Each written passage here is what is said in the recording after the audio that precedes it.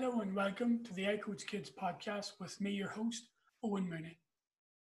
iCoach Kids is a global, not-for-profit movement that aims to support children's coaches around the world. This podcast is the perfect resource for anyone and everything related to children's coaching and youth development. Wherever you get your podcasts, please make sure to like and subscribe to our channels and follow us on social media at iCoach Kids Pod.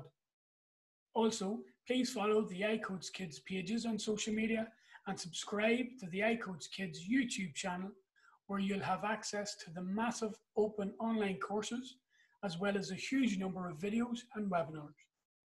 Thank you for joining our ever-growing family. On today's episode, I'm joined by Dr Orlagh Farmer. Orlagh is a lecturer in Applied Early Childhood Studies in the Dundalk Institute of Technology, and she has recently been awarded her PhD in Female Youth Sport Participation in the Sports Studies Physical Education Department at the University College Cork. Orlagh is also a qualified PE teacher, and she is a hugely successful sports person in Ladies Gaelic Football, holding 6 All-Ireland Senior Intercounty medals with Cork. On today's episode, Orlagh discusses her coaching background and influences, her sporting journey as a player, her research towards improving the participation of young girls in sport, successes and organisational issues as a performance athlete around women's Gaelic Games, and her movement mission to impact girls worldwide, and much more. We hope you enjoy the episode. Orlagh, thank you for joining me in iCoach Kids podcast. It's great to have you on the show. How have you been keeping? Thank you, Owen. I'm delighted to be on. I'm doing well. I'm very good now. Into an All-Ireland final now in 2 weeks, so I can't complain. We're going to touch on that later on. Congratulations. Obviously, you beat Galway. We'll touch on that a little bit later. So my sister-in-law used to play for Galway. My wife was from Galway, so the house was a little bit quiet. Just for our listeners, when we get started, just could you give us an overview on your coaching background, but also when you first started playing and getting into coaching and teaching as well, Orlagh? So I suppose it all kind of started back when I was 11. I was in 5th class actually in primary school at the time, and it was my 5th class teacher who kind of encouraged me to play football with the school, and then also encouraged me to play with my local club in Middleton. And so I suppose looking back now, I was kind of like a late comer to the game, as they would say.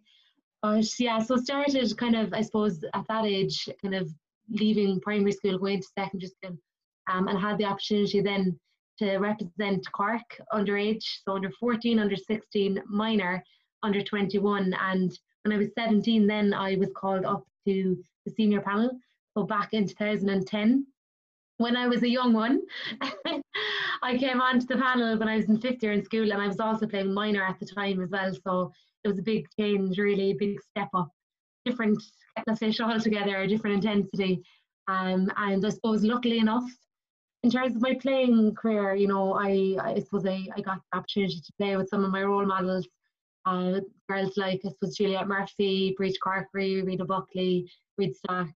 All those girls that I suppose I aspired to be when I was younger, and got that opportunity then to play with them. And I suppose we won 6 All-Irelands then in a row as well. So I'm one of the lucky ones who got to play consecutively in Croke Park with such a successful team, and you know I'm very extremely grateful for that.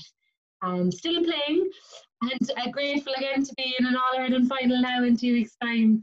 This week it'll be very different, but I suppose that's kind of it in a nutshell, really. I suppose I've been playing since I was 11, really. I'm 28 now, so I'm a long time on the road, but still enjoying it, and still as eager as ever. And I suppose I kind of, you know, again, I'm grateful to have that opportunity to start from a young age and still be kind of on the panel and part of Cork, and you know that set up as well. So that's kind of my playing career, really.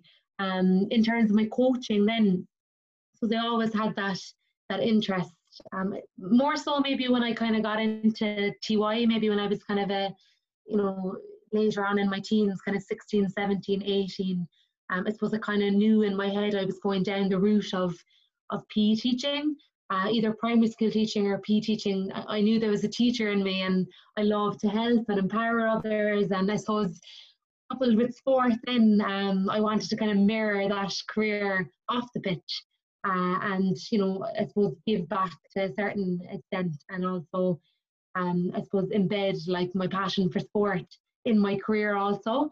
So I kind of knew from a young age, like say kind of 16, 17, 18, that I kind of liked kind of that setup, and kind of would have been involved in, coaching and cool camps and things like that from a young age as well. Always interest me. And then I suppose college really kind of like stemmed and kind of flared up my interest for coaching. I studied sports studies and physical education in UCC, so in the sports department. And I suppose with the teaching background as well, it really kind of going out on teaching placement and going out working with kind of different clubs and schools really kind of gauged my interest. And then obviously with the research route as well, kind of delving in my final year of my undergrad, I had the opportunity to work on a research project, so Project Spree out in CIT.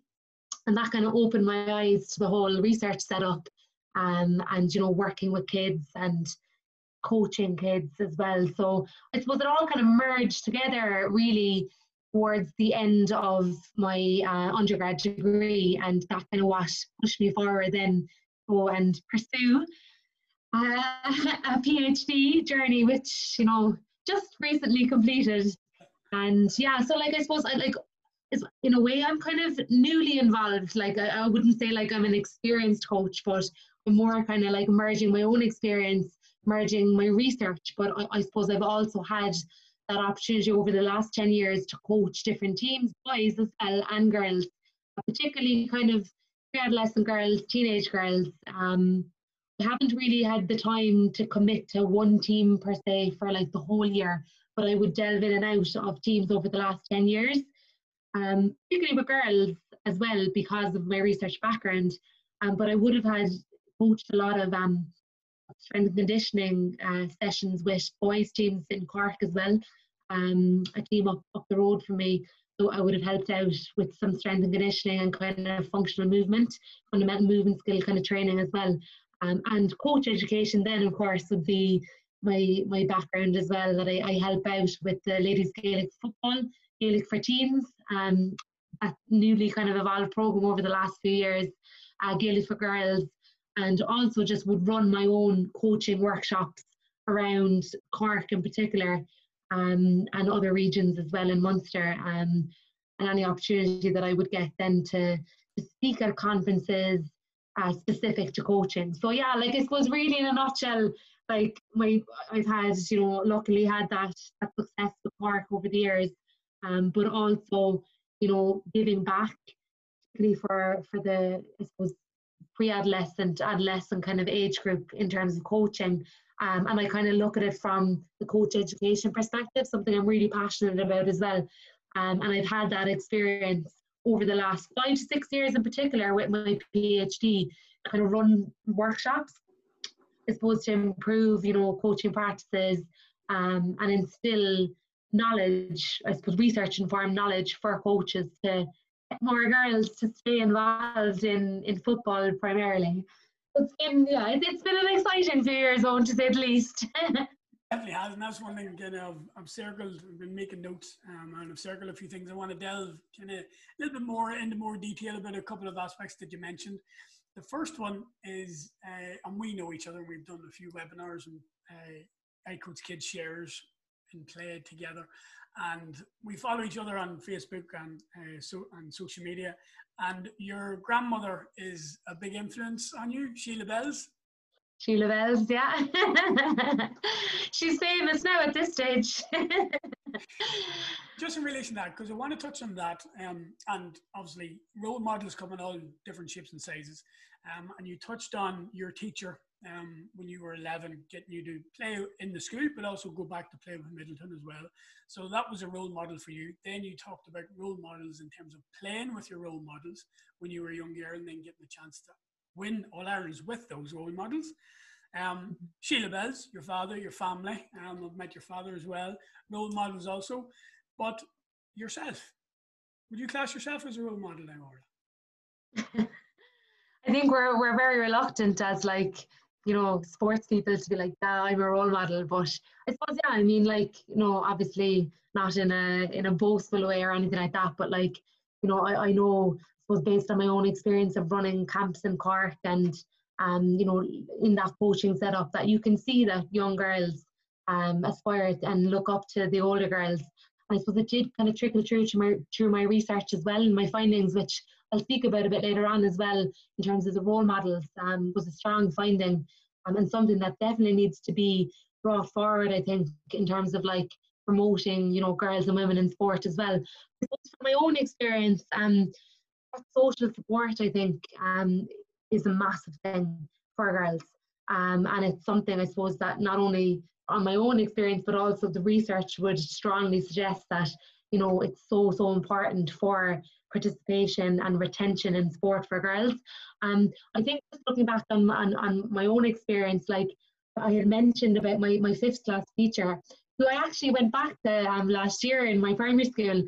So it was nice to kind of go back and, you know, relay all those memories in primary school when she was pushing me to go training. But like it could be something simple like that. Like, you know, she encouraged me, she saw potential in me, she provided me with that encouragement and, you know, positive reinforcement. And as a result, you know, I mean, I could honestly say if it wasn't for her and my parents, like I mightn't have had that opportunity to play with Cork, because I wasn't involved in a club setup. I wasn't registered with Middleton at that time.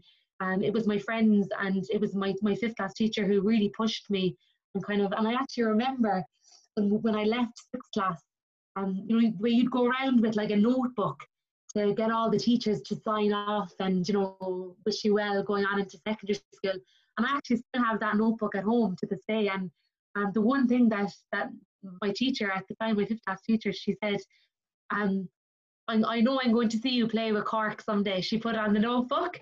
And best wishes, and like that always stood to me and always kind of resonated with me, because, you know, she believed in my talent and she believed in me, and she kind of helped me pursue that opportunity, and I joined with the club then in Middleton. So, you know, like small little words like that, small positive kind of forms of reinforcement and encouragement can really go a long way. Like, and I myself, that's an example for me that, you know, she really pushed me back then when I was such a young girl.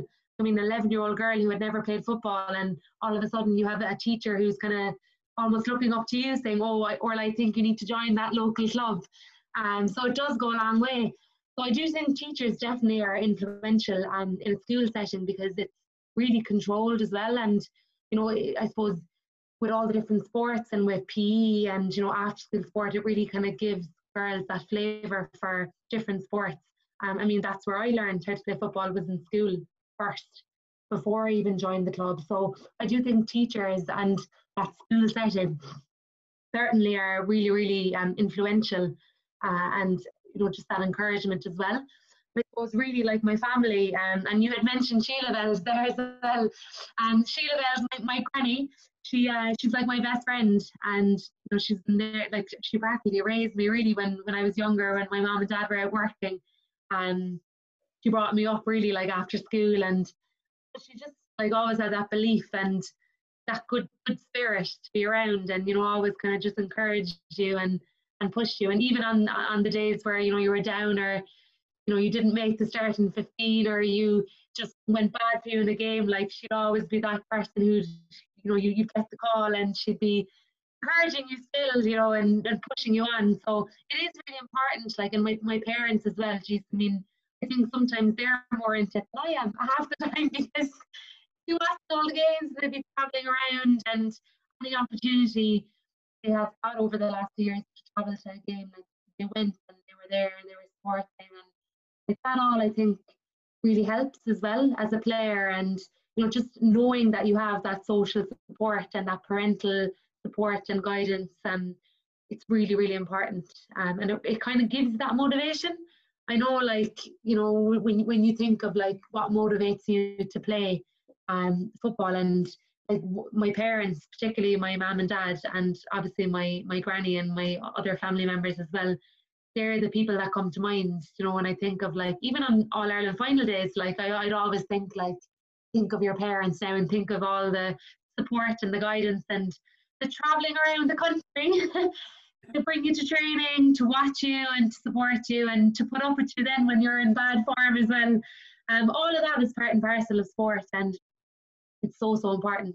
And I suppose in terms of role models, I know I had mentioned the likes of Angela Walsh and Breach Corkery, Rena Buckley, you know, Brit Stack, all of those girls that I suppose I looked up to. And particularly, I remember in 2009 when the Cork Ladies Footballers won 5 in a row. And I was actually up in Croke Park with my parents. And I always say it, like, I remember them winning the 5 in a row and they were celebrating with the Brendan Martin Cup around the pitch. And like, I remember just looking down being like, God, I'd love to be part of that now. And oh my God, like, isn't that fantastic? And like, that was my goal, to be playing Croke Park.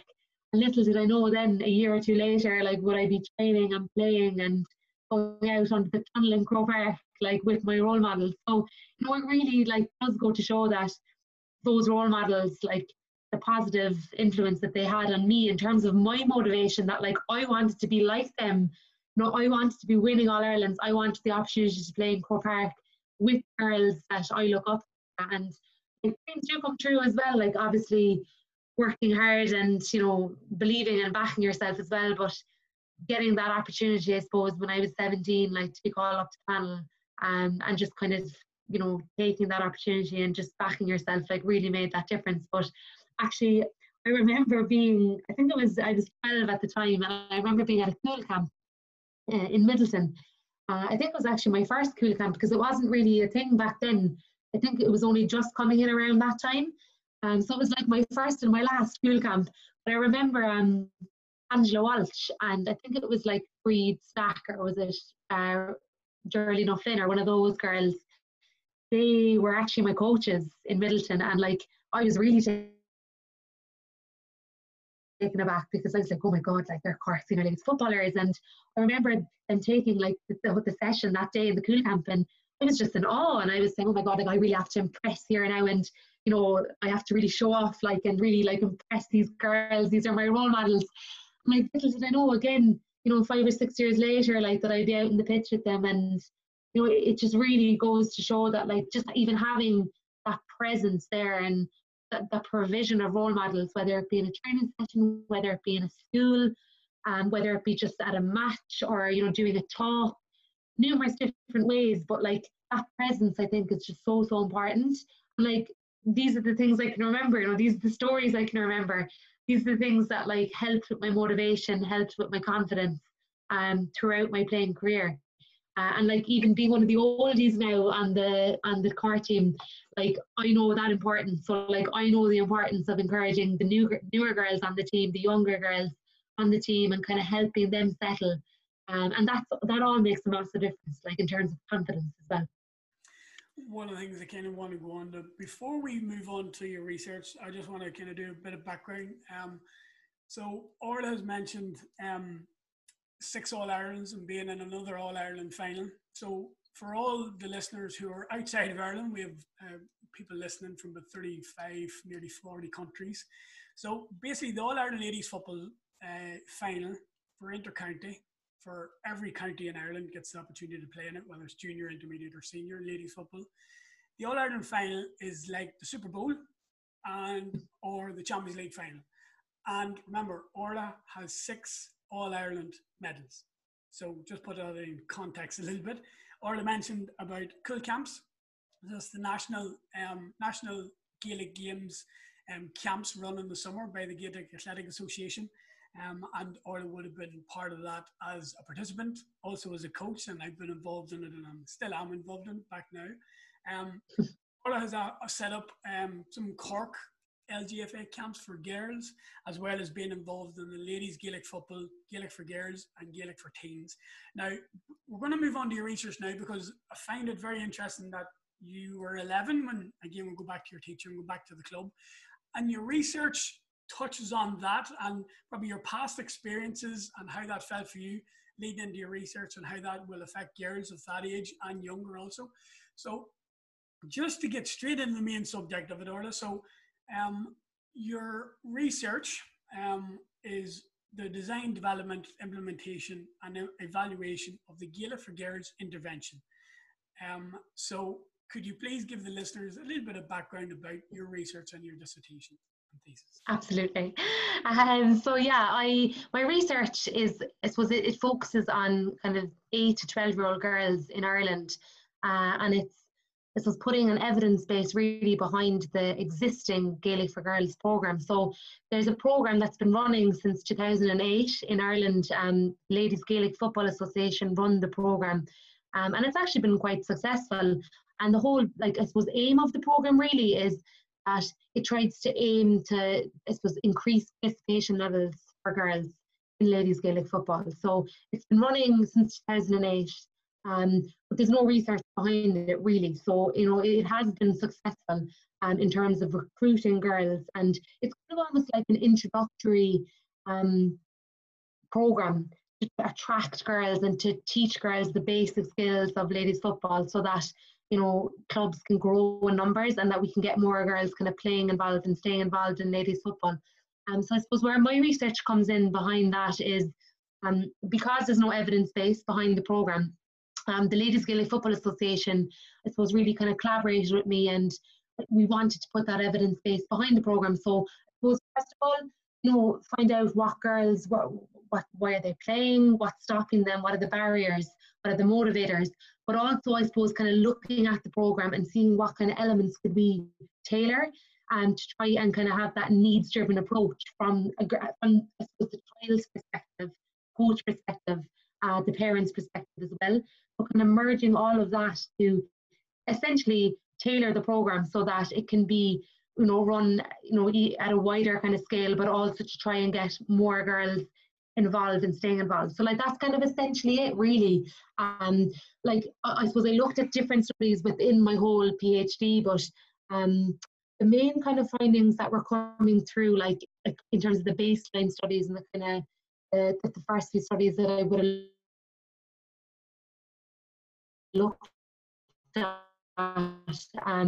was that whole kind of ladies Gaelic football, why they're involved in sport, what's stopping them, what's getting in the way. And I suppose just like other research, on a national level and an international level, the key kind of, I suppose, themes that were coming through again were, that of fun, the social interaction, having kind of that notion of an appropriate challenge, not too competitive, but one that kind of helps them get fit and healthy and wanting to compete as well, but not, I suppose, in a way that it's too competitive that the enjoyment could be stripped from the game. Another thing that was coming through really was why they weren't what was stopping them from getting involved was ironically that lack of enjoyment, and the social interaction could be quite negative at times as well, in terms of that social kind of comparison, friends comparing each other, linking into the body image, confidence, and also things like time constraints and other barriers as well that would be kind of common in research for girls that age.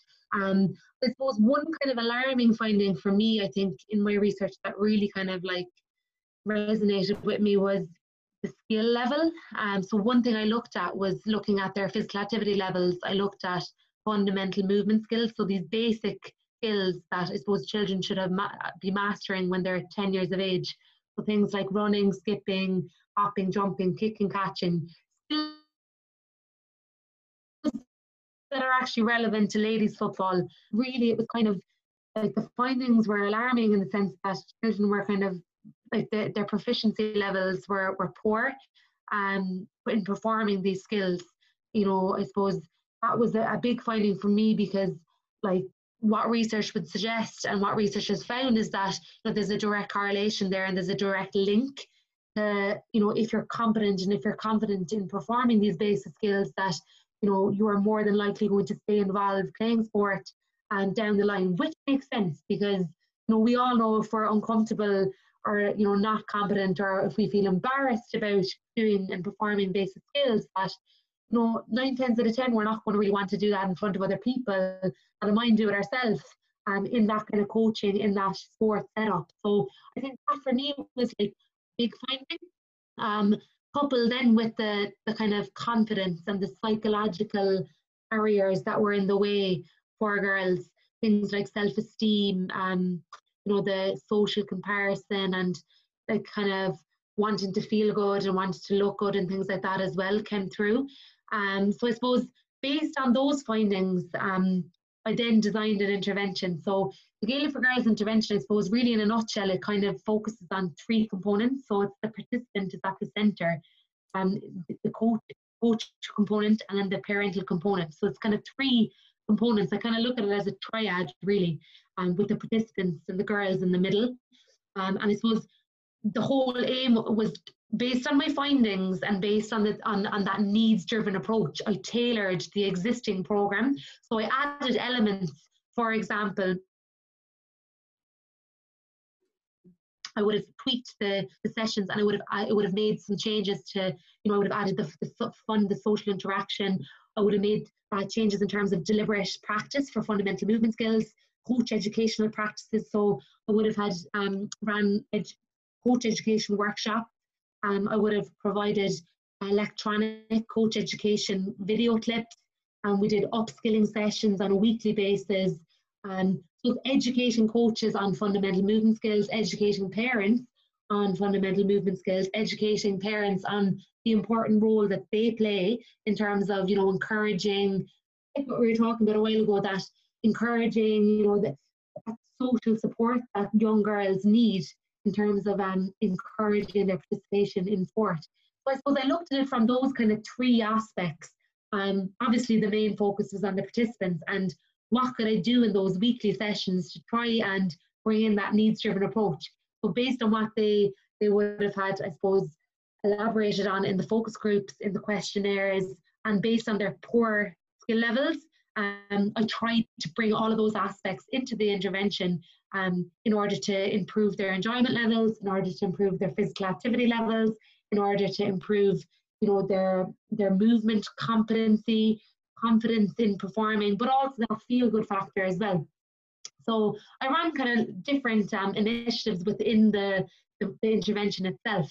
And I suppose really, like, the main kind of goal was to compare my tailored intervention to the existing programme to a control group which had no Gaelic for Girls intervention. So, and really we saw really positive findings. So the girls that took part, say, in the research-informed tailored intervention, which was all the, I suppose, coaching of upskilling, was the deliberate fundamental movement skill practice, all of those kind of additional specific changes, we saw improvements in self-reported physical activity. So the girls actually reported that they felt more physically active after the 10 weeks.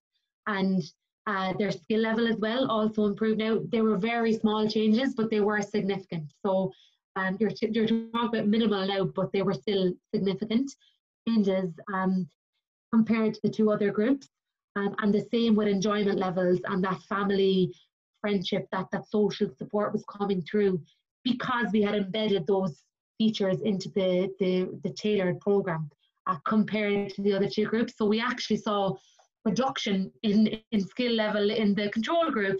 So the group that had no Gaelic for Girls program, who just trained as normal in their Gaelic football setup, we actually saw they actually got worse in terms of their skill when we tested them after the intervention.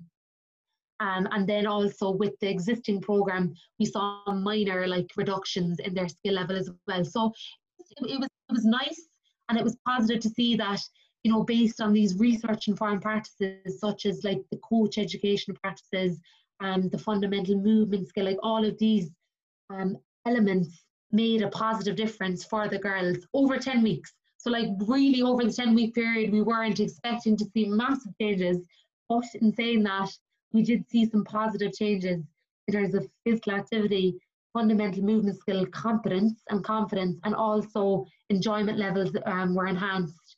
The social support was coming out as well strongly. So I mean, I suppose in terms of the direction of looking now, what's next in terms of the research, is that we can now embed some of those research-informed practices into the existing programme to improve the programme so that coaches are more educated, number one, and they're more confident. Girls are more confident and they feel good about themselves, and hopefully they will pick up that skill more if they feel good about themselves. And also, like, I suppose getting that parental component into it, I think really came through in my research as well. Look at it from the triad, like, you can't just focus on the girls only. You can't just focus on the coaches only or the parents. You have to merge the three in order for it to be a successful intervention or a successful session over time. That if you can merge those three, and if you can get the parents involved in a positive way, through like positive reinforcement, even getting them involved as volunteers in the club, just communicating with them, all makes a positive difference. The coach educations, educating our coaches, you know, that was the thing that came through in the focus group interviews. I think it was that lack of confidence in I suppose executing the sessions and planning the sessions. I think, you know, due to the amateur nature of ladies football and Gaelic Games in Ireland, 9 times out of 10 you're going to have parents down the road who are going to just want to come and get involved, and you know, they're enthusiastic, but do they know exactly what, you know, fundamental movement skills are? Do they know how to encourage girls? Do they know what girls want? And do they know what is in the way?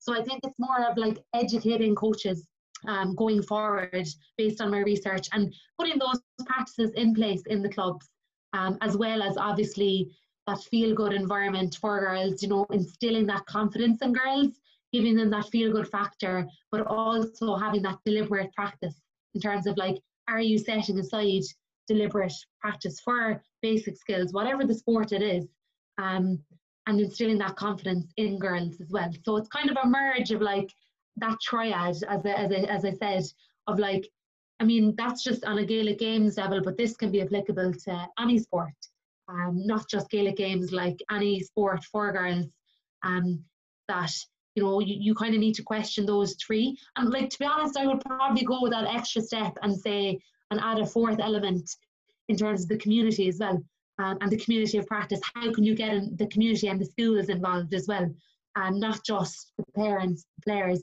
coaches, but look at the bigger picture and that kind of community of practice, because it all makes a difference.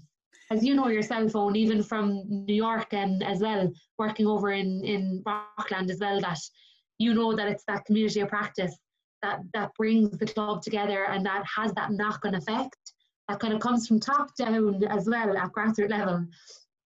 And I just have that because you have as you talked about, that triad of the parent, coach and child. And you touched on something I was going to ask you a little bit more about, was when that triad is engaged and the relationships are built between those three, not only from Ladies Gaelic Football, but with all sports, it leads into the club, into the school, into the community, into society in general, because they're more well-rounded athletes, more well-rounded players, more well-rounded people, because they have that education base of, listen, concentrate on the person first, and then we'll look at their skills, we'll look at their psychological focus, we'll look at the tactical awareness of their team play, but it's about the person. And that's where the Gaelic for Girls and the Gaelic for Teens programme and your research is very, very much about, is the person. And part of your intervention, I want to go in a little bit more detail into that. Part of your intervention, and you talked about, you're very creative, and having known each other, we both like to be creative and to try things out and to have a go. So part of your intervention for a Ladies Gaelic Football programme was to bring dance. Absolutely, yeah. I kind of went a bit outside the box, but it worked, thankfully. And yeah, I suppose again it came back to my initial findings in my research that, you know, when I had investigated what girls want, what they like, what they don't like, etc., like something that was coming up, I suppose, was like that fun and enjoyment, social interaction, confidence, coupled with the low skill levels and the low physical activity levels that were reported. I kind of just got that mad notion one day when I was in my car, kind of thinking to myself, you know, how could I merge all those, I suppose I kind of called them issues at the time, my research issues, that like, how am I going to try and improve physical activity levels, skill levels, confidence, friendships, fun, the whole lot into one thing. And I I just got this odd note, and Ed Sheeran's song, Galway Girl, came on in the car, and I said, oh my God, Orla, why don't you like bring it into a dance and like bring the football, ladies football skills, merge it with a bit of dance, bit of music, bit of fun, bit of crack, get that kind of, positive momentum, making it attractive for girls, increasing self-esteem, all of that. It was just hitting all of like everything in all of my research issues. So I just decided, I suppose, to choreograph a ladies football dance out my back garden. And I just, as you said, go and give it a go, just took that risk. And my supervisor and said, right, Leslie, I'm actually going to try something different. I'm going to go with it. And he said, look, Orla, you know best, you go with it. And it really, really was really positive. I suppose the girls practiced the dance for half an hour before each of the sessions on the weekly basis, and we performed the dance then at the end. So like the whole goal behind the dance was like they each had the football in their hand, and they were still practicing the skills of ladies football, but they were also, I suppose, deliberately practicing basic movement skills, and they were having fun. They were with their friends, they had the music element to the dance. Like, girls love to dance, they love to have fun, so it worked really, really well. And we performed the dance at the end of the intervention for parents, coaches, and other players in the club. And I think that's where the community of practice came in then, with the whole, everyone got on board. It was such a positive experience. And I think, like, based on the findings, and I suppose interviewing the girls after the intervention, like, that was one of the highlights for them, was, like, love the dance, love the way we had the football. And it was really like it promoted maximum participation. And I'm a big believer in that kind of maximum participation, that, each girl had a ball in their hand. They had that opportunity to practice the skill and gain confidence and kind of instill that confidence, as opposed to, I mean, yourself, like, some kids mightn't even get a chance to have, they might only have the ball in their hands 3 or 4 or 5 times in a session. Whereas with the dance, it was very focused, and they kind of had that opportunity to practice the skills with the dance. And the ball and the music was kind of like a distraction in a certain extent, because they were so focused on the moves and on themselves that they didn't even have that opportunity to compare in a negative way to their friends, because it was all fun. And it didn't matter if you didn't make the beat, it didn't matter if you got a move right or wrong. That wasn't the point. We didn't want to perfect the dance. It was all just about participation, time on the ball, increasing their confidence, making them feel good about themselves. And I think that really, like, for me, was such a success for the Gaelic for Girls. And it definitely is something that we will be bringing into the programme. I suppose on a national level now, like in collaboration with the Ladies Gaelic Football Association, we want to bring elements of dance into the programme, because why not, when it's such a positive thing, and at the end of the day, they're physically active, practicing skill, and they feel good about themselves. And it's a great way of, engaging, because you talked about maximum participation, and it was probably that way because of the song that you chose, maybe, as well, but because it was a safe environment. There's no pressure. It was whatever movement you want to do yourself. You move to the music, even if you're just bobbing your head, that's moving the music, that's your dance, that's your part of your sequence, that's fine.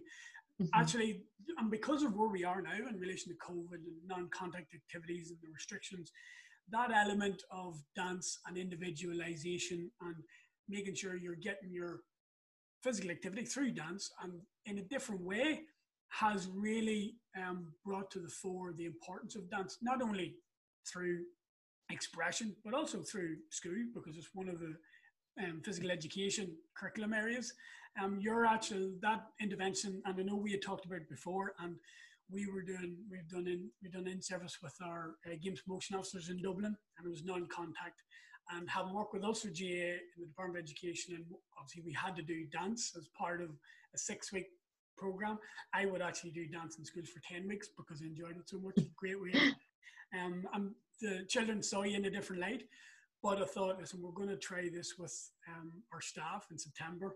And it worked really well because, again, self-expression. And it was up to themselves what they did. And these were adults doing it. Then they're going to go back into the schools. But again, it was that element of there's no pressure. It's a safe environment. You're bringing in all the physical fundamental movement skills through the ball on your own. you can pretend you're kicking a ball over the bar, pretend you're going for a goal, pretend you're passing your partner. And that element gets them thinking as well about what would they be doing if they were having a normal practice without the restrictions. And it was an interesting way because of how you thought about it and you just went with it. And I think that there's a little bit of a lack of confidence with coaches on that as well, is there's that fear factor of, oh, I'm not going to look good if the session is rubbish and I think it's... No, listen, per sessions happen, and planned sessions, the best planned sessions go out the window after 5 minutes, especially when you're working with 6, 4 to 12-year-olds, no matter what age or where they're from. But it's that confidence of, okay, well, ask the children what to do. And you had done that. I know that part of that focus group that you did, what came out of the focus groups was what you put in the intervention as well. So it wasn't you coming up with it, it was what the participants were talking about as well. So in terms of participation, get them involved and staying on that pathway. When you're linking the Gaelic for Girls program and then the Gaelic for Teens, so we're going more into performance for the age group, but the Gaelic for Teens is not a performance program. Again, it's to get girls at that age to reduce dropout, to reduce burnout then later on. But again, to create those relationships. And from talking to you now, those relationships and connections are so important, and they seem to be so important, more important for females and women in sport. Absolutely, yeah. And I think really the key there, in terms of even just the coaching perspective as well, and my own playing experience, I think it's like getting to know like your players as people first, I think, and just getting to know what they want, and it has to be needs driven. Like, it really, every group of players is going to be different, no matter whether it's in a school, if it's a younger group, if it's teenagers, if it's an adult team. Like, every group is dynamic and it's different, and you really just, like, that's the first step, I think, in getting to know your players, getting to know what they want. And I think like relationships is an important one as well, because like at the end of the day, like we all need to relate to people, and we all want to feel kind of connected, and that sense of connection. And that's something that came through as well with my own research, and particularly with like the peers and, you know, the parents and the coaches. But like what we're seeing in the research, my own research, but also research on an international level, is like even one barrier is like coaches being too strict, the fun being kind of taken out of sessions, it's just too structured and too, like, you know, lack of choice and lack of voice and things like that. So we just have to be mindful, like as coaches, that like your players come first and like they're at the core, and you know, you need to get to know them, and you need to get to know what they want. And once you know them, I mean, it's not going to be perfect, but you can structure your trainings, you can structure, you know, your sessions around their needs and their demands, and like things will fall into place. But communication there is just key. It's essential. The first step, I would say, in terms of like effective coaching and kind of getting to know your players. I know we talked about the dance and stuff there on, but like one thing, and I think that like fun really is like it's quite an elusive concept, and it's kind of a tricky one, and it's kind of, but like if they're having fun, then like we want to win in All Ireland, or we want to win, you know, the county championship, but we want to be competitive. But I think people forget that you can be both. Like, you can have fun and be competitive. And I think like some coaches think that it's either one or the other. And I think like really it's important to merge the two, because what the research is saying is that on one side, children and adolescents are playing because they want to compete and they want to get better. Yeah, they want to have fun, but they also want to compete and they want to get the best out of themselves and they want to get better.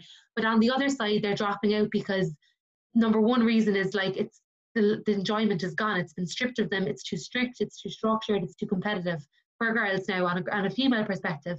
But like really, it's kind of like, it's ironic in a way, because you have to merge the two. And I'm only speaking from obviously my own research, but my own perspective as a senior player. Like, I'm 11 years now on the Cork senior panel, and the sessions that I remember, and the hardest sessions, are the ones that I actually came off like absolutely wrecked, tired, but I had fun and like I enjoyed myself, and we come off the pitch and we're laughing, you know. And I think people forget that it's like but if I'm adding a fun element now, then that's kind of almost wasted opportunity for like the competitiveness and like, oh no, we're training now for the upcoming event. Whereas you can do both. And like, I know from my own experience and like my own coaches that would have coached me, like it's actually good to merge the fun and the competitive. So, things like putting them into teams and having like a points-based system, having a bit of crack, but also having kind of that challenge there. Like, and the key word is to have that appropriate challenge, I think, like not having it too competitive, not having it too easy, but appropriate to their needs. So like that's where it comes back to number one, you get to know your players, you get to know their personalities, you get to know what they like, what motivates them, different personalities, different dynamics, and then based on that, like it's up to you then to be adaptive, and it's up to you to bring challenges in, competitive but also fun. And I think merging the two together, like you have to have that balance. You have to have that balance between fun and competitive. And I think you nailed it there as well in saying that. I think it's just that lack of confidence for coaches, that it's like, oh, I might look stupid, or I might look silly, or what if the group of players don't like it, or what if, but like you just have to get out of your comfort zone. I think just specifically in the GAA, it's kind of like maybe it's that narrow-mindedness, like, oh, I have my session now and I'm sticking to this X, Y, and Z, and I'm not going outside of that. And it's very structured and to the point, whereas even just with the dance, that time, like I just decided to go for it, or just try something different, and it can be fun, but they can be competitive, and they can be stimulated, and they can be challenged, and they can still be motivated. And that's what they'll remember. Like the sessions that I remember are the ones that were hard, but we had a laugh together, had a bit of crack, had a bit of fun. You felt good about yourself, skill-wise and challenge-wise, but you all also had that kind of social kind of connectedness, that sense of belonging, that sense of friendship, that fun. You can merge them, definitely. And like about, you as an inter-county ladies Gaelic footballer wanting fun, and you've had fun at your session. So, well, if they're 7, 8, 9, 10, they should be having fun at their sessions as well. And that element of fun, and again, you were great touching on that, in that it's not just a fun for the sake of just having fun and messing about. No, they're purposeful fun. Making sure you're competitive and having internal games, or, little relay races. That's fun. Like that, not the competitive element, but there's learning in that, and learning is fun. So one of the things I want to kind of move on to now is the performance element. So we've discussed your participation from a young age up to your research and where it's based in terms of the 8 to 12-year-olds, the Gaelic for Girls program. And also now in relation to you as a player, specifically now, as a coach as well, if you want to bring that in, but specifically probably as a player, what are the key challenges for female sport, not only in Ireland? Yes, Ireland is the context that you're going to go with, but there's very similar challenges, not only in Ireland, but all over the world. So what are the key challenges for you?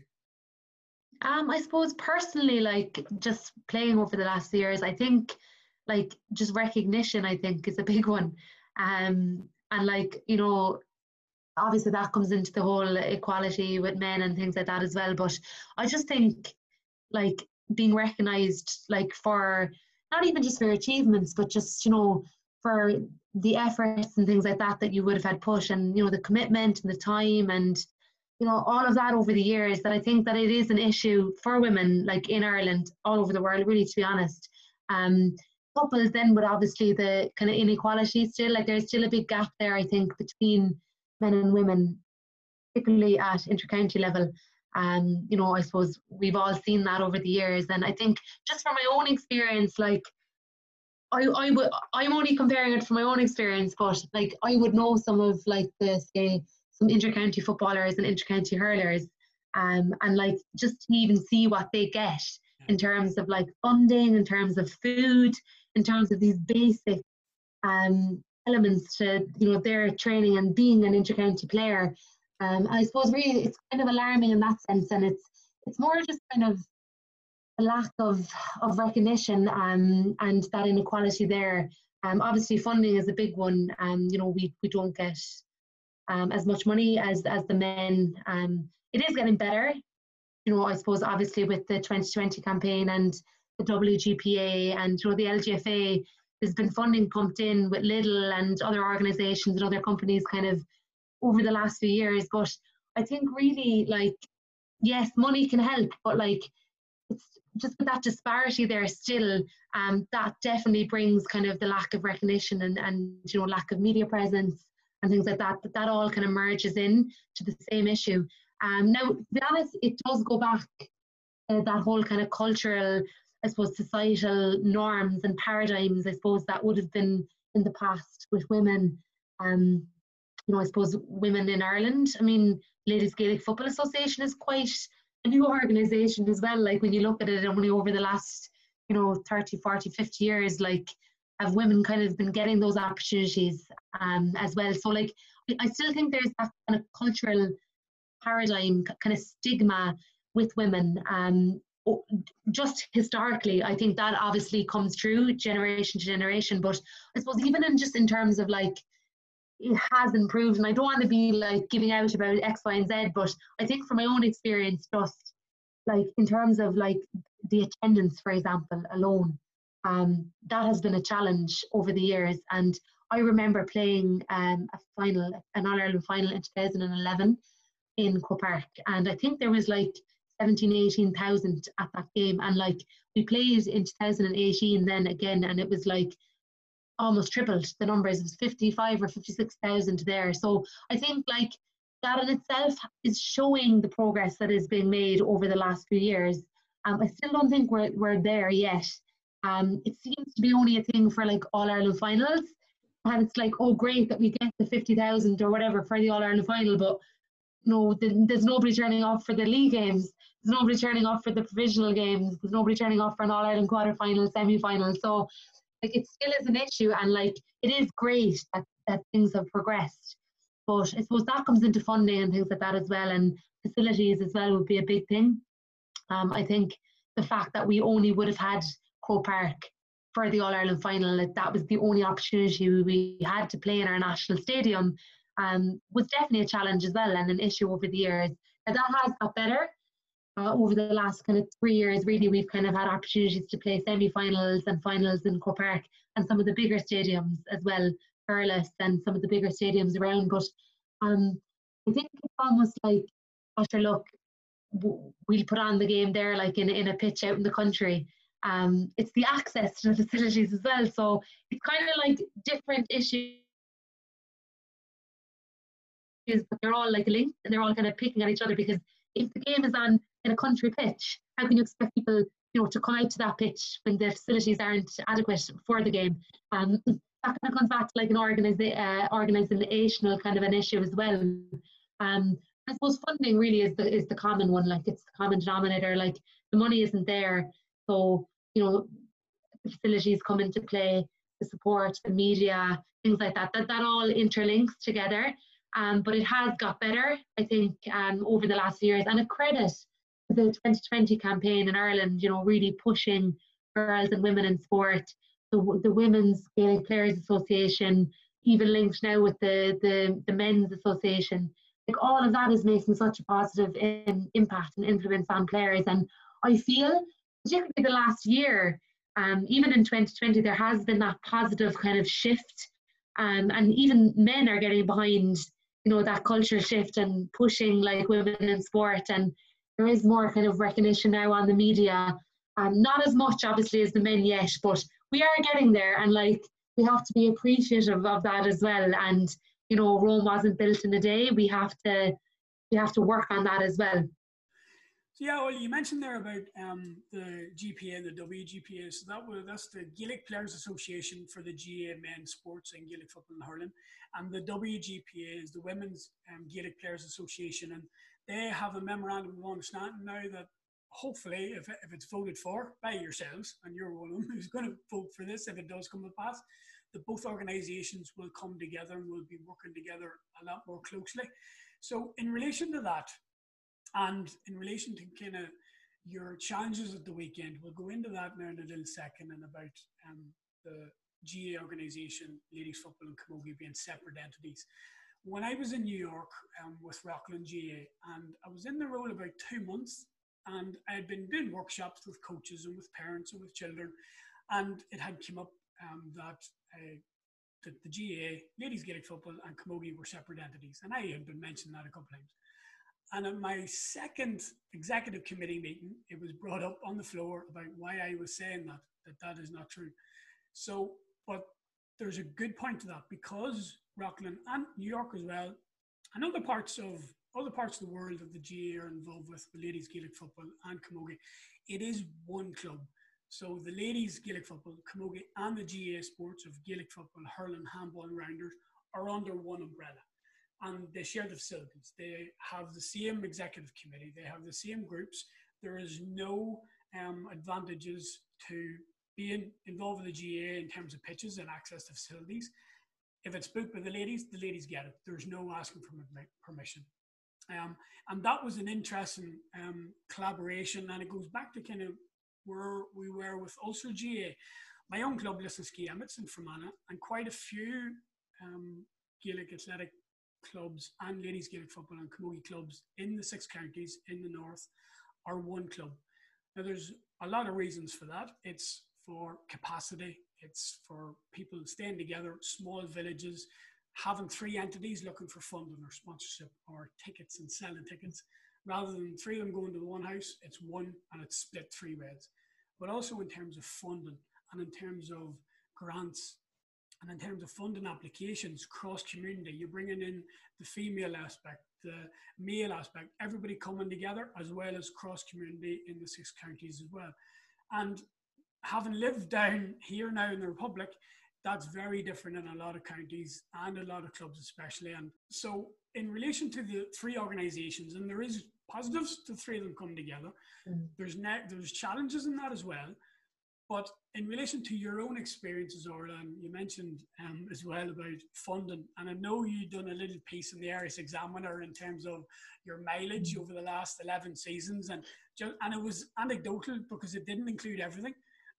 So if you wanted to go into that a little bit, but really in terms of your own thoughts about what happened at the weekend and the challenges of that, but also where you think things could be improved if the 3 organisations did come together, or if they don't come together, and I can't see that happening for a variety of reasons, where things need to be improved.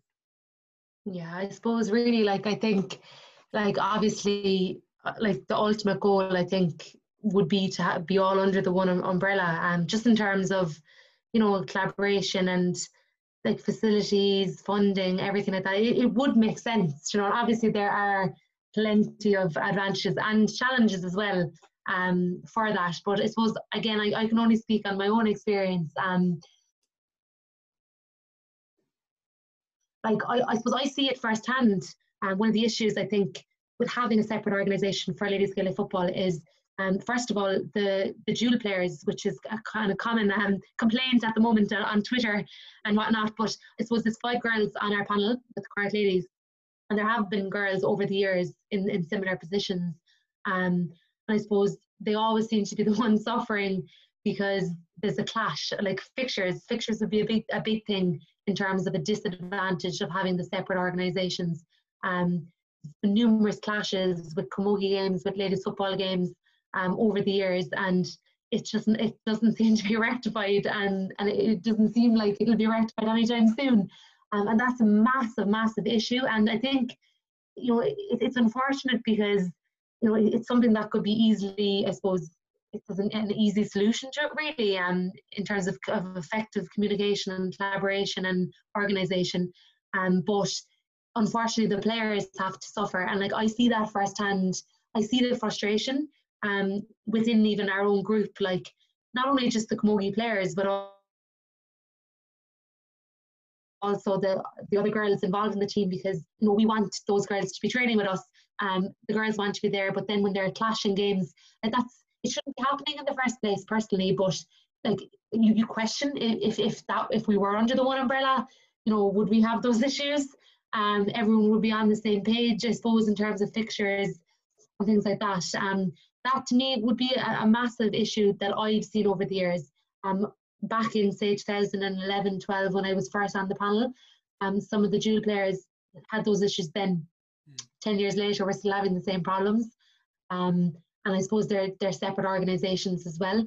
Now, I suppose you do have to look at the growth and the progress in the organisations as well. So, like, I suppose because Ladies Gaelic Football has grown so much, you know, it's the fastest growing sport now at the moment. So, like, the demand is there as well. And, like, I suppose, like, because it has grown so much, maybe that they are under pressure with certain aspects of organisational issues, etc., and funding and things like that as well to meet the needs. But I do think definitely the clash of fixtures is a massive thing in terms of having the separate organisations. To be honest, like, it is quite frustrating when I know, like, you know, some of our own girls are playing and it always has to fall back on the players. So I do think, like, maybe that collaboration, it should be there in the first place anyway, but you'd wonder if we were all under the one umbrella, would that be rectified, that issue? I suppose another thing that kind of frustrates me really is the whole kind of fixtures and the whole facilities. I suppose we experienced that firsthand ourselves this weekend for our All-Ireland semi-final, which was due originally to be played in Limerick.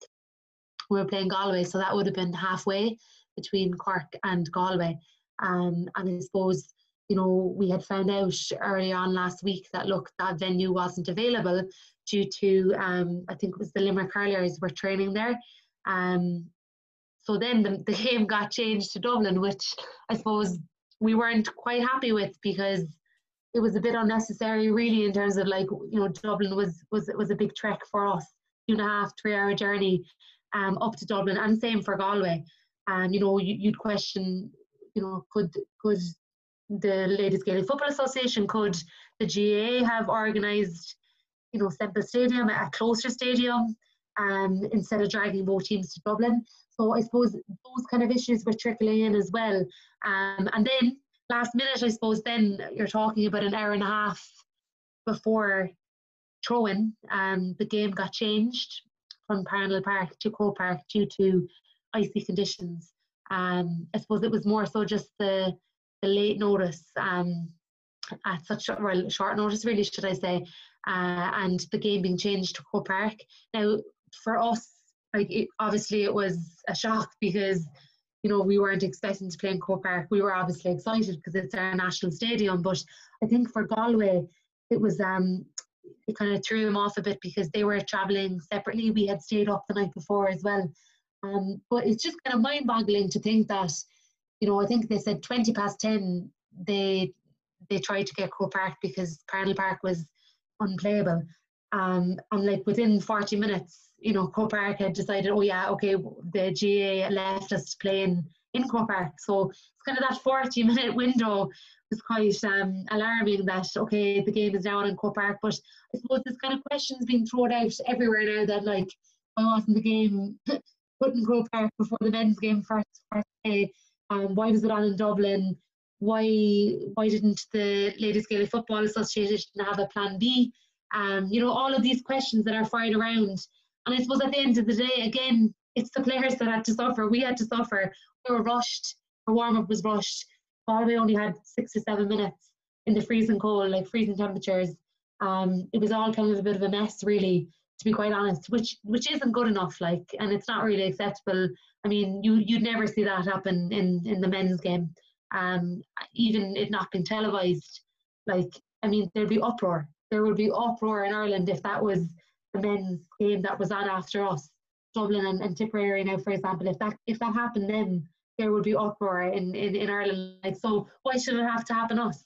You know, like, why are we just given the back burner all the time and change a venue last minute? It's just simply not good enough. Like, and, you know, there are loads of questions to be answered in terms of, like, the organisation, the Ladies Gaelic Football Association, the GAA as well, I suppose. Like, I suppose you'd wonder again, if we were under the same umbrella, would it make those things easier, more accessible in terms of pitch availability, in terms of better collaboration, communication, funding opportunities? Would we be in, you know, the circumstance of rushing a warm up and changing venue last minute to play an All-Ireland semi-final? So yeah, like it's unfortunate, but at the same time, like I do think better communication has to be there. I know Ladies Gaelic Football and Camogie are separate umbrellas and organisations, but at the same time, like the players shouldn't be suffering. Like these are basic organisational, systematic, I suppose, planning that needs to be put in place. That shouldn't, you should have a plan A, a plan B, a plan C always. Like that's common sense, and it shouldn't be the players that are suffering. And like, is it because we're a separate organisation? Do we need additional supports from the GAA? Do we need additional funding? Do we need additional access to pitches? Maybe we do. But these questions need to be answered. Like, it shouldn't have to take something like that, like a series of unfortunate events where the players suffer. It shouldn't have to take that for systematic changes to be made. It's very frustrating in that sense. I mean, obviously we just tried to put that behind us, and we wanted to just be focused on the day and play the game. But I mean, any player in Ireland to be told an hour before throwing, okay, sorry, you're actually going to be playing in a different pitch a half an hour earlier as well. Yeah. It changed the game from 1:30 to 1 as well, which is, I mean, it's just not acceptable. Like, and like, I don't know, I suppose it does kind of beg to question in terms of that I suppose the whole union and kind of uniting the three organisations and bringing them together.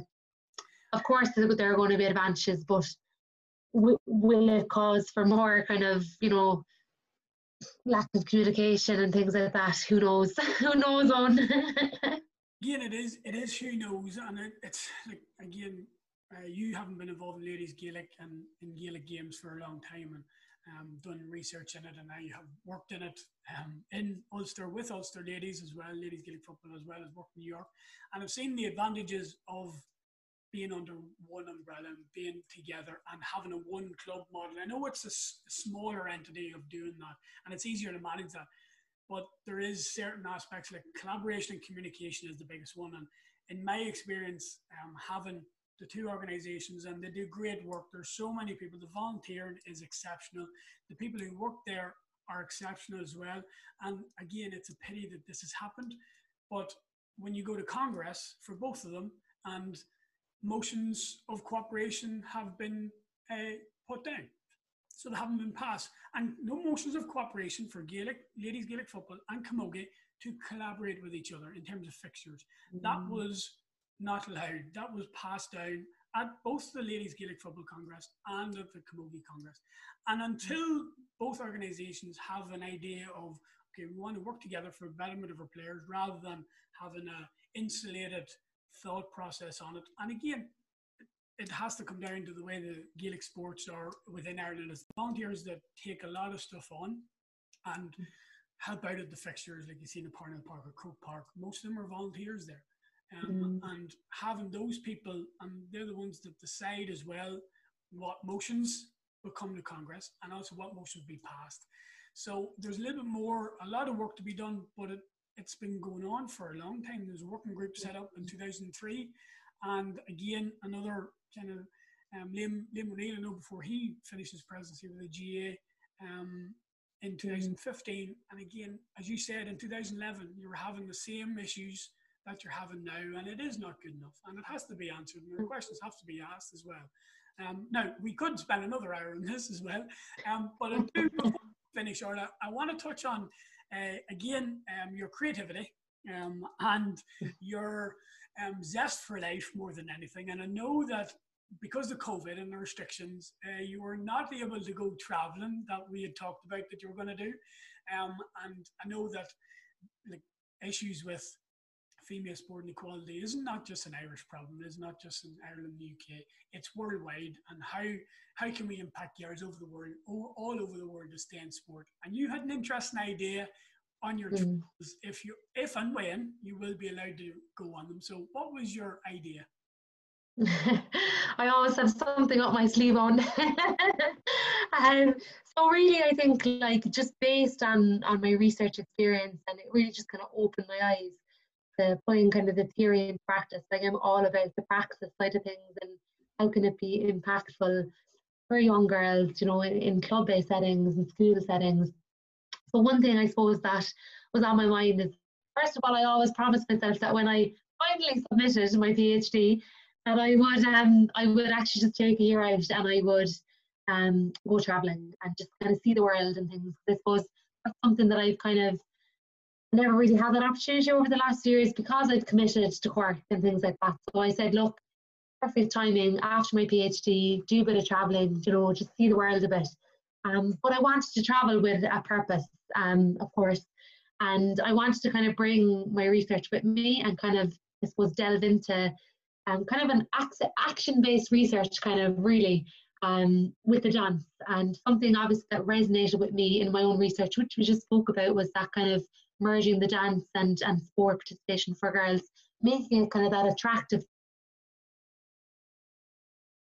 tool to not only kind of bring people in, but also kind of keep girls staying involved in sport as well. So I wanted to kind of create this movement mission, whereby when I travel around to the different kind of countries, different cultures, I kind of bring the same kind of purpose and same kind of common goal that I want to improve movement for girls while I move around to the different cultures and different countries, and kind of just, I suppose, learn from their culture as well and kind of things along the way, but also kind of give back as well, and from my own playing experience, but also my own research. And trial out the program really.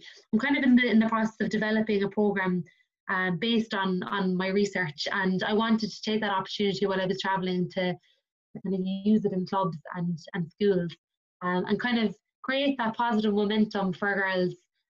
Bring in a bit of Gaelic football as well, and bring in the kind of Irish Gaelic culture, but also learn from their cultures. So making it applicable to, you know, rugby, to soccer, to whatever sport they're playing, and whatever sport that, you know, their culture is kind of promoting as well, and create that kind of movement mission, improving movement for girls while I move around the world. But I also wanted to document it. I'll still do it. Like, I'm just not sure yet when and where, but I am kind of like in the process of kind of just like planning it out now and kind of making some contacts. I know there's a few clubs and stuff that are interested already in me just coming and visiting and rolling it out and just kind of doing a bit of action research. All with the goal of just improving, you know, movement experiences for girls, making a positive, kind of just creating that kind of movement culture and for girls and empowering girls really through dance, through sport, through positivity in sport as well. Being creative, like that's me in a nutshell. I like to take risks. And I'm really excited about going and learning from all the different countries and cultures. And by documenting it, I'd like to kind of put it into a bit of a documentary style. And when I come back to Ireland, then when I come back to Cork, the real capital, I will try and merge it together. And I suppose then I want to bring back what I've learned from the different cultures, and how can I bring that into the GA, and how can we improve things in the GA for coaches, players, parents, for that wider community, to try and, I suppose, improve the game. And we're always learning, and we always want to add elements into Gaelic games and sport. So that's my goal. The movement mission hopefully will take place when COVID ends. And that's probably the little bit of an advantage for the restrictions that you have now, is that you have time to plan, and that you have to contact people and get yourself ready for it. And I know obviously you're going to countries all over the world. You're thinking about New Zealand, Australia, America, South America as well. And having done a little bit of work with iCoach Kids in terms of the shares webinar that you've done, as well as the podcast now, so thank you very much for that. But there is a lot of contacts that we have, myself included, in terms of when you were saying that there, and I was thinking, yeah, the Orangetown Medi Midgets, in terms of Orangetown and Rockland, the softball teams, etc. So they would easily be able to be contacted through that, because we would have worked with them when we was in Rockland, as well as Sergio and all the contacts that we have in terms of FIBA now, in terms of World Rugby, Special Olympics International with Fiona Murray, etc. So there is a lot of a lot of scope out there for you for this in terms of collaboration and communication. Yeah, well, like the way I look at it on is like, you know, there's no point in having my 100,000 word thesis, you know, sitting there in a hard copy on my desk. Like, it's all about impact. Like, research is all about impact, and that's what I love about the practicality of Gaelic for Girls and the research from my PhD. That like I've learned and gained so many insights, you know, even based on my findings, that I can now go and take on even more and learn more. And like that's what it's all about. Like that quest to kind of find out more and how can you impact and empower people. Because at the end of the day, that's what we want. You know, we want to better ourselves, we want to better others, we want to better our communities. And the only way you're going to do that is to just go out there and try it out. And, you know, you have to take risks and you have to just put things into place. And I'm sure like it'll all be for the better of football, of sport, of Gaelic games, of sport. And like at the end of the day, we want girls, more girls playing. So yeah, I'm really excited now to delve in, and no doubt I'll be in touch with contacts. That's a great way to finish in terms of the learning for yourself, but also the learning for the sport, through the sport as well. Orla, again, no, you're going to be on the podcast again. Obviously, this podcast is for my doc prof. So in terms of the play episodes, you're going to be one of the play episodes. So I look forward to talking about that. But in the meantime, Orla, it's been absolutely fantastic having you on. Your passion, your enthusiasm is infectious. When people see this video of you nearly jumping up and down on the screen, it's absolutely brilliant. And again, we could have went on for another 2 hours easily. I wish you all the best. When you have finished your few minor corrections for your PhD, but you're more or less all done, as well as all the best in the All-Ireland final against Dublin, and continued success in anything we do. Thanks for joining me today in the Coach Kids podcast, Orla. Speak soon and take care. Thank you, Owen. Thanks a million. I really enjoyed it. Thank you. Remember, wherever you get your podcasts, please make sure to like and subscribe to our channels and follow us on social media at iCoachKidsPod. Also, please follow the iCoachKids pages on social media and subscribe to the iCoachKids YouTube channel, where you'll have access to the massive open online courses, as well as a huge number of videos and webinars. Thank you for joining us today. Stay safe and take care.